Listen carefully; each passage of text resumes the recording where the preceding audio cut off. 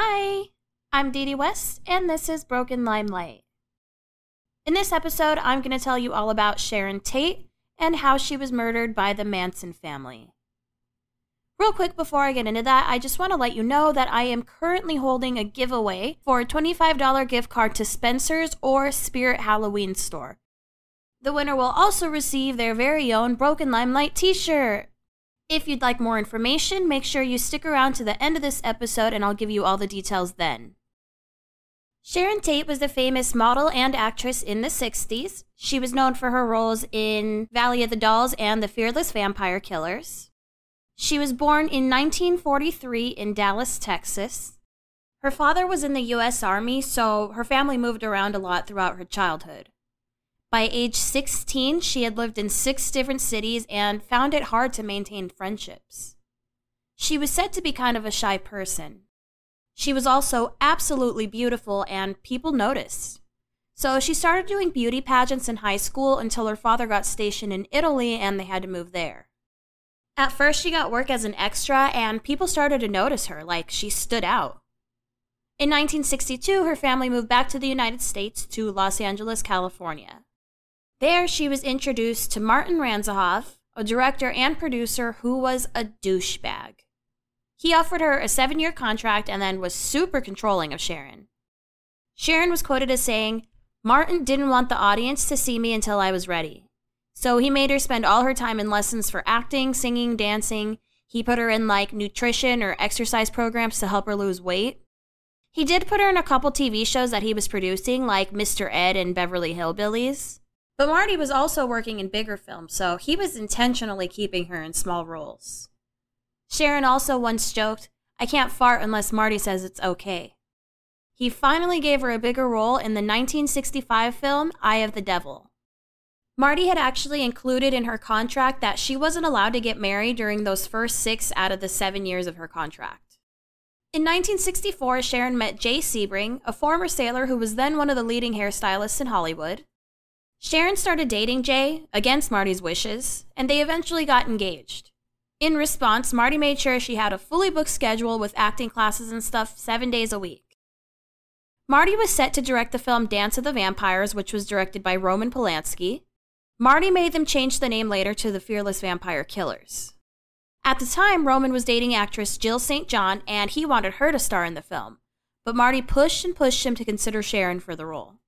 So Roman reluctantly agreed to meet her. When they first met, they couldn't stand each other. They had dinner and he was really blunt and made really cruel comments about how she just didn't fit the part. After that awful dinner, he walked her home and then he tried to kiss her. Somehow he tripped and tangled his legs in hers and they both fell down all intertwined. Sharon got up and smacked him on the head and ran home. She looked back and saw him still on the ground laughing. She called Marty and said, "That's the craziest nut I ever met. I will never work with him." Despite the fact that they couldn't stand each other, Marty was like, nah, Sharon's still playing the lead role. The first few weeks of filming were like a culture shock for Sharon. She was used to working with really sophisticated directors. Roman, barked commands at her and threw tantrums, and he would demand take after take after take of Sharon. But she was determined to prove herself a professional actress, so she didn't let him get to her. Within weeks, they had started to warm up to each other. She began to respect his confidence and his drive to take charge of every aspect of the film. Roman also played her love interest in the movie, and he would really soften up and show a more vulnerable side. And when they were in a scene together, there was serious heat. They started a friendship that extended after work hours. He had this flair for living life to the fullest that really seduced her. By the time Sharon had to film her nude scenes, she completely trusted Roman. She was still kind of shy, so she arrived bundled up in a robe. Roman told her, "The more you try to cover up and act embarrassed, the more everyone around you will be embarrassed. You're beautiful. Be proud of your body. It's the purest thing a woman can do. Just let go and no one will notice a thing." With Roman's encouragement, Sharon became bolder and freer and determined to just be herself. With Sharon working so much, she wasn't seeing Jay very often. He didn't like that she was doing nude scenes, and he was aware that he was losing her, and he tried to dominate her, which was the exact opposite of what she wanted. He pushed her to the breaking point and she called off the engagement. Before long, she and Roman were sleeping together. Sharon and Jay did remain close friends though, and he actually became friends with Roman too. Marty ended up making a lot of changes to the film, and that made Roman livid. It wasn't just the name of the movie, he turned it into a joke, something that Roman couldn't even really respect. He told Marty to fuck off, and he told his attorney to get him and Sharon both out of their contracts. For the time being, Sharon was still obligated to appear in 2 of Marty's films, Valley of the Dolls and Don't Make Waves. The bigger Sharon got in her career, the less motivated she was to keep going. There's a quote from Valley of the Dolls that she thought about. It says, "You've got to climb to the top of Mount Everest to reach the Valley of the Dolls. There's a brutal climb to reach that peak. You stand there waiting for the rush of exhilaration you thought you'd feel, but it doesn't come. You're alone and the feeling of loneliness is overpowering. It was more fun at the bottom when you started with nothing more than hope and dream of fulfillment. But it's different when you reach the summit. The elements have left you battered, deafened, sightless, and too weary to enjoy your victory." She thought about this often and started thinking about how male-dominated Hollywood is and how she would always have to fight really hard to prove herself. And that was exhausting. Sharon and Roman were in a pretty serious relationship by this point, even though Roman would always continue to sleep around. Like, always. He told her that he wasn't one to settle down, and she told him, "I would never want to change you." Although it's implied, or people believe anyway, that maybe that's not what she wanted. She said that to make him happy, and maybe she hoped he would change. Anyway, she ended up asking Marty to let her out of her contract so that she could marry Roman and become a housewife. Roman hadn't proposed or anything yet, but she ended up getting out of her contract, but she had to pay Marty 25% of her earnings until his options expired. But she was free from him. In 1968, Roman and Sharon got married, and I'm going to post pictures of that on brokenlimelight.com because Sharon's wedding look is so 60s chic, it's adorable. And Roman, of course, looks like a mousy little ferret or something with, like, British velvet outfit. It's dumb. So Roman and Sharon had spent their last 3 years traveling and going to movie premieres, and they were now both really successful. Roman made a lot of success with all his movies, especially Rosemary's Baby. But Sharon wanted to settle down, make a home, have a family. Roman didn't want anything to do with that. He always thought of himself as like a traveler, a drifter. He actually said something to Sharon like, "I wanted to marry a hippie, not a housewife." For a while, they lived in a suite at the Chateau Marmont Hotel in Hollywood, but Roman started bringing all his sketchy friends over. So when Patty Duke offered to lease her house to Sharon, she was like, "I'm going whether you join me or not." Roman not only joined her, but he started making an actual effort to make the relationship work. For the next few months, this house became their home. Roman spent a lot more time at home with Sharon. He stopped going out at nights and he started spending the nights with her. So Sharon started to really daydream about having a family and started wanting to have a baby. Roman was still fucking around with other women though. So Sharon actually put a hole in her diaphragm and she was pregnant by January 1969 with the due date in late September. Sharon and Roman were both in different parts of Europe filming their own respective movies, and they had scheduled to take a ship back to the United States together in time for Sharon to have the baby. But at the last minute, Roman told her that he couldn't go because he had a lot of work left to do. She was really upset, and she wanted to stay with him so that she could fly home with him, but she was way too far into her pregnancy. At this point, she was like 8.5 months pregnant. So she was left with no other choice but to get on the ship and go home alone. Now, this is where the Manson family comes in, so I'm going to give you just a little bit of background. The Manson family was a cult that started in the late 60s. It pretty much started when Charles Manson got out of prison in 1967, and he started pretty much gathering followers. So Charles learned how to play guitar in prison, and when he got out, he moved to San Francisco and basically survived from begging. He ended up meeting this librarian assistant named Mary Brunner. She was 23 years old, and he moved in with her. And before long, he convinced her to let other women move in with them. This group became a big hippie family. Charles would play them music, and they all swooned over him. He had them convinced that they were the reincarnation of the original Christians and that the Romans were the establishment. They refashioned an old school bus into a big hippie love bus. One day, 2 members of the Manson family were hitchhiking and were picked up by Dennis Wilson from the Beach Boys. These were Patricia Krenwinkel, aka Big Patty, and Ella Jo Bailey. They were both under the influence of LSD, so he brought them to his house in Pacific Palisades for a few hours. He came back and he found Charlie Manson coming out of his house and meeting him into the driveway. So Dennis was like, "Are you going to hurt me?" And Charlie was like, "No way." And he bent down and he started kissing his feet. So then they both went inside, and Dennis was shocked to find a dozen people in there, mostly female, and they had all made themselves at home. They ended up squatting there for months, and they pretty much doubled in numbers. But Charlie made these women act like slaves to him and Dennis. So Dennis ended up paying for all their damages to the house, paying for gonorrhea treatment for all these random girls. He paid for studio time so that Charlie could record his own songs. They even recorded 2 of Charlie's songs with the Beach Boys. He also introduced Charlie to people like Terry Melcher, a record producer. Charlie auditioned for Terry at Terry's house on Cielo Drive, but Terry ultimately declined to sign him.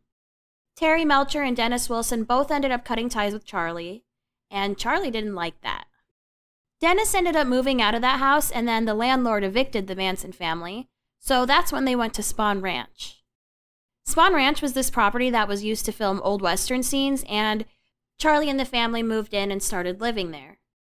So Terry Melcher moved out of that house, and Sharon Tate and Roman Polanski ended up renting it while Sharon was pregnant. Meanwhile, the Manson family is up to just absolute debauchery. They're making a shit ton of noise and setting shit on fire and defecating in public and shit. On the evening of August 8th, 1969, a bunch of them got arrested, but police had no idea that among them were killers. But later on, these patrolmen were there, and these young girls went up to them and were like, "Can you help us? There's people back there that want to kill us because we want to leave." And the officer was like, "You don't have to worry, we got everyone out of there." And the girls were like, "No, there's still a lot more back there. We don't want to get our heads chopped off like they did to Gary." And he was like, "Gary?" And they were just like, "It's nothing. Can you just call our parents?" As it turned out, one of these girls had a warrant out for her as a material witness to the murder of someone named Gary Hinman.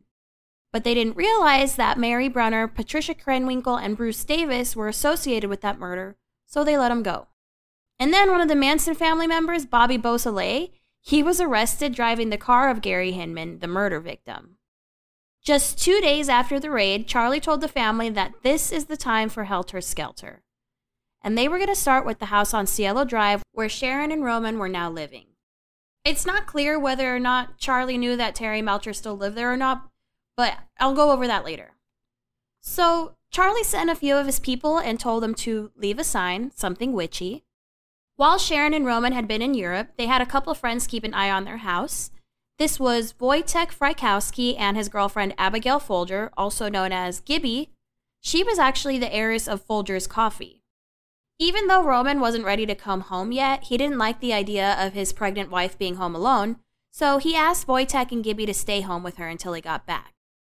On the night of August 8th, Roman talked to Sharon on the phone and told her that he'd be home by the 12th. After they got off the phone, Roman went and hung out with a friend of his named Victor Lowndes, who worked with the Playboy clubs in Europe, which Roman loved. According to Victor, Roman got friendly with some woman and took her home with him. That same night, Jay Sebring came over to hang out with Sharon, Gibby, and Wojtek. They all went out to dinner, and they got home at about 11 p.m. Everybody started to put on their pajamas and started settling in for bed. It was really hot out because it was August. So Sharon changed into a bikini and then put on a sheer gown over it just to keep cool. Gibby put on a white nightgown and she went to bed, and Wojtek fell asleep on the couch. Sharon and Jay were hanging out in the master bedroom just talking. Shortly after midnight, a 17-year-old boy named Stephen Parent was at Sharon and Roman's house visiting the caretaker who lived at a guest house on the property. He apparently went the wrong way and ended up at the main house, which was just the worst mistake in the world, because that's when 4 members of the Manson family showed up. These were Tex Watson, Linda Kasabian, Patricia Krenwinkel, aka Big Patty, and Susan, aka Sadie Atkins.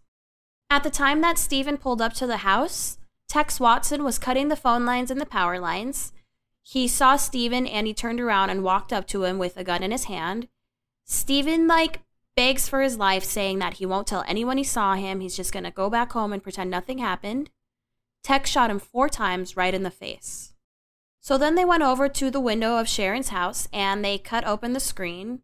Linda Kasabian, who had only been in the cult for a month, stayed outside to keep watch. What's really sad is that the only reason the window was open in the first place was that Sharon had a painter over that day to paint the nursery for the baby. So he had left the window open, but the screen was secured. When they got into the house, Tex whispered something to one of the girls, and Wojtek, who was sleeping on the couch, woke up and saw Tex standing over him with a gun. Wojtek said, "Who are you?" And Tex said, "I'm the devil, and I'm here to do the devil's work." The family went around the house and got everyone into one room. They tied up Sharon and Jay, tied rope around their necks, and they were back to back so that if either one of them moved in any direction, they would choke. Jay was super protective of Sharon, and he started to get pissed because, she's 8.5 months pregnant. She's ready to give birth. The family started getting everyone together to tie them up, and there was some kind of scuffle between Jay and Tex, or an argument, and that's when Tex stabbed and shot Jay. By this point, Wojtek and Gibby were able to free themselves and made a run for it, but Tex caught up with Wojtek, whose legs had already been stabbed a few times by Susan Atkins, and Tex beat him over the head with a gun and stabbed him multiple times and shot him twice. As all that was happening, Big Patty went after Gibby and stabbed her and tackled her to the ground and stabbed her over and over again.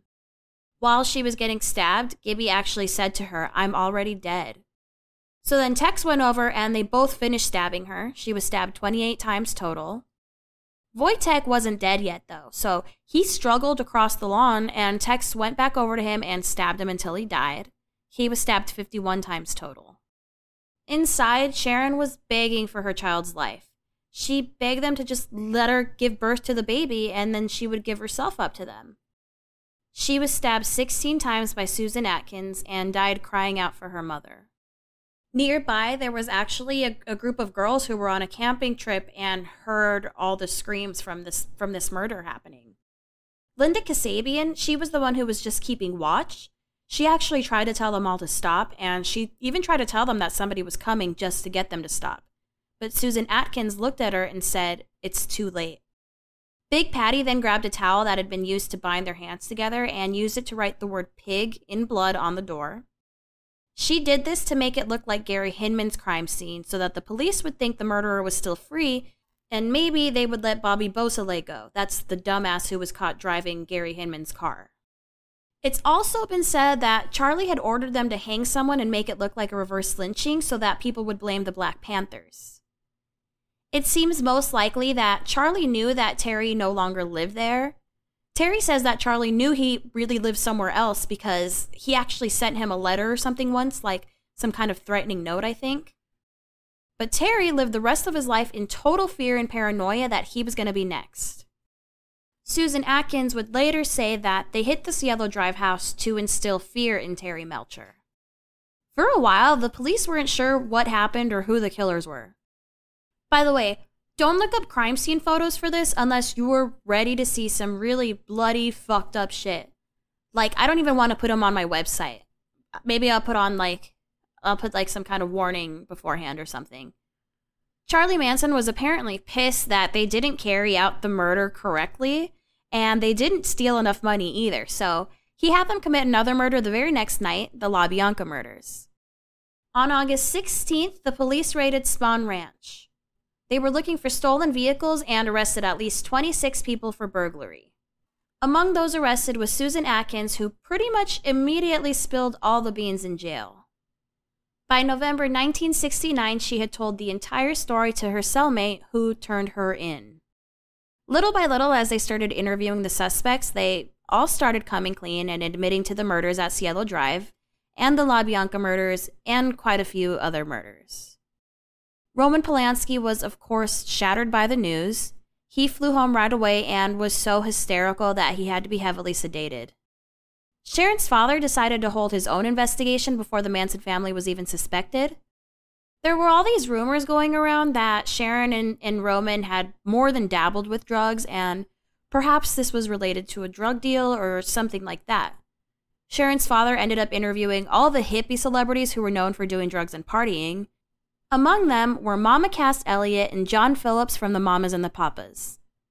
This is the same John Phillips I talk about in episode 1, by the way. He's Mackenzie Phillips' father. John apparently had a pretty aggressive temper, and maybe the drugs made him kind of paranoid too. He started blaming this guy Doyle, who was dating Mama Cass, and he was a drug dealer. And Doyle accused Roman of sleeping with John's wife, Michelle Phillips, and then Doyle suggested that maybe John killed Sharon as revenge.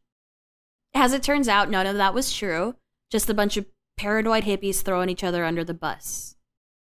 As we know now, the Manson family was arrested, including Charles Manson and many of his followers. And we know now that they are indeed the ones who killed Sharon Tate. So that's the story of how Sharon Tate and her unborn baby were killed by the Manson family. She was only 26 years old. There's a lot to talk about, though, with Roman Polanski, though. In 1977, just 8 years after Sharon's death, Roman Polanski was arrested and charged with drugging and raping a 13-year-old girl. And I'm going to cover that later this month, so make sure that you're subscribed to this podcast. I'm currently reading the book, The Girl, A Life in the Shadow of Roman Polanski. It's actually written by that 13-year-old girl who he abused. That's all I got for today. If you have strong feelings or opinions about this episode, head on over to brokenlimelight.com and leave a comment under this episode's page. I would love to hear your thoughts and interact with you guys a little bit. Before I wrap up, let me tell you about the October giveaway. I will be giving away a $25 gift card to Spencer's, which can also be used at Spirit Halloween stores. The winner will also receive their very own Broken Limelight t-shirt. This contest will be held on Facebook, so you must have a Facebook account and like Broken Limelight on Facebook in order to be entered. For more details, you can look up our Facebook post or you can go to brokenlimelight.com. Alright guys, that's all I got. See you later!